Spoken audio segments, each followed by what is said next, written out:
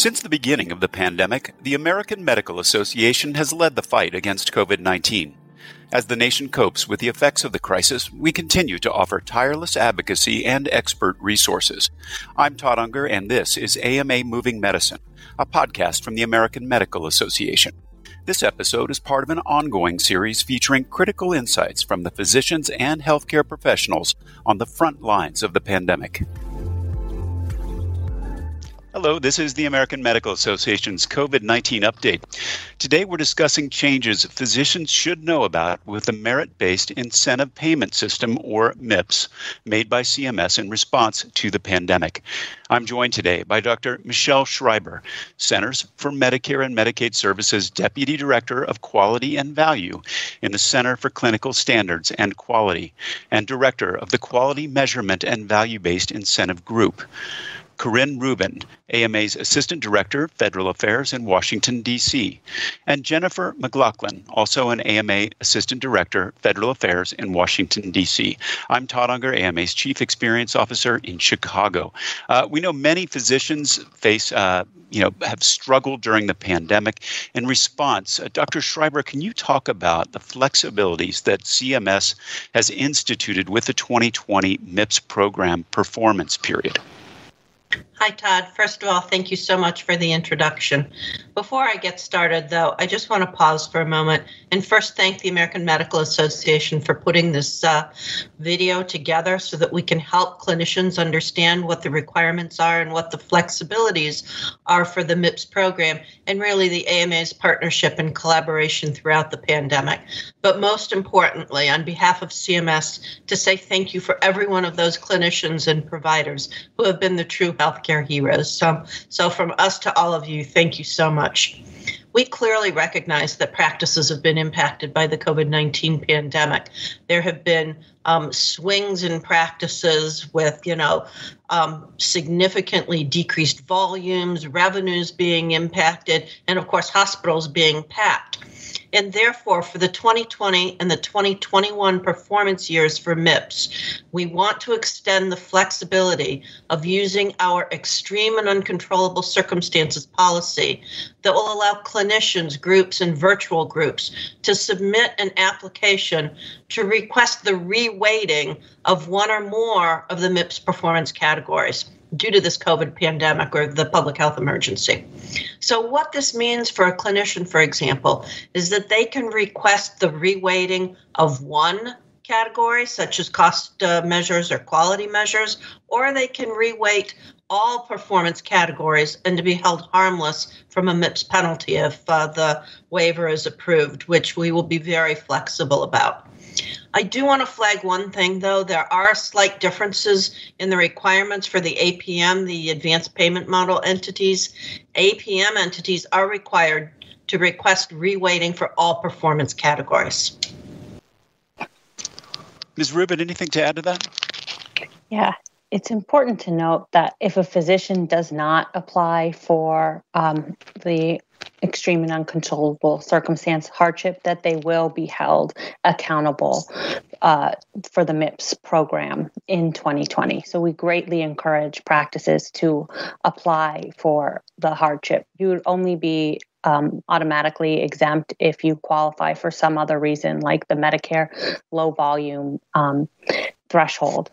It's also worth noting that if you do submit data, that in order to receive incentive payment, you must be scored on two or more categories. Ms. Rubin, let's talk a little bit more about that. So can you tell us what circumstances should a physician consider when determining whether to apply for a 2020 hardship exception or not?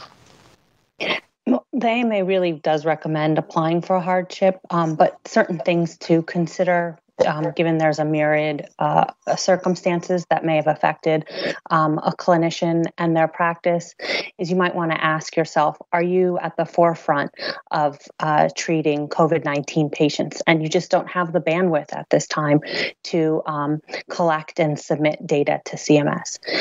Perhaps you had to close your office for a while or furlough staff, or you're seeing a reduced number of patients at that time. It's something you'd want to consider.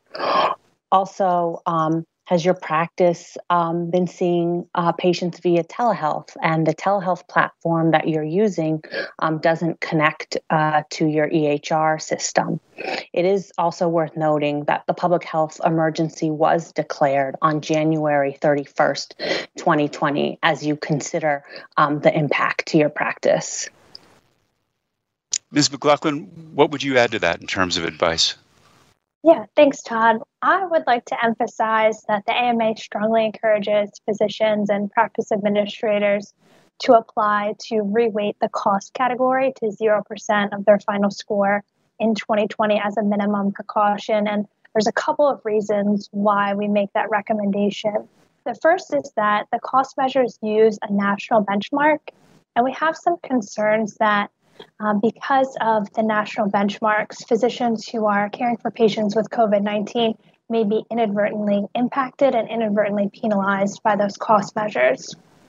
The second reason is that we know a number of physician practices are facing financial peril, seeing fewer patients, scheduling fewer surgeries, and in those cases, we have concerns that they may not have a reliable case minimum for the cost measures.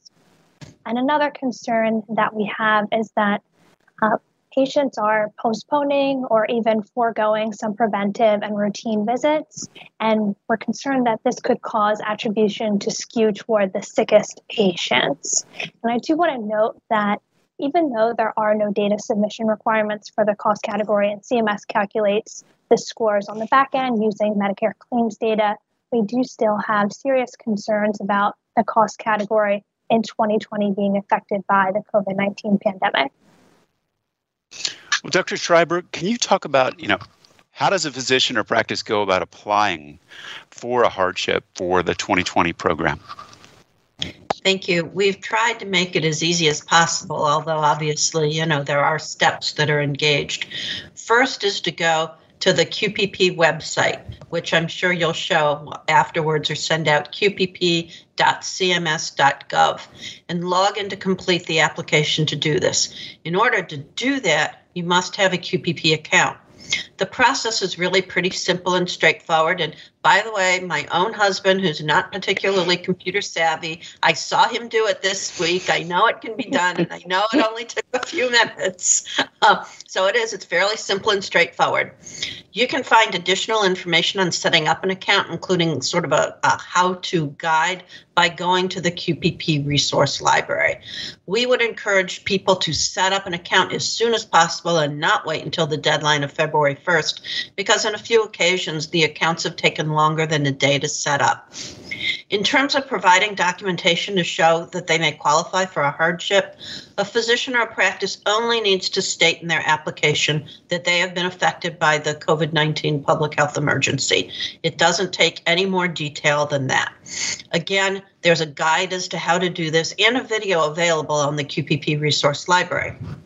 It's important to note that the application is only open through February 1st. And actually, this is an extension. The original deadline for performance was December 31st, but CMS has extended that to February 1st for COVID-related applications.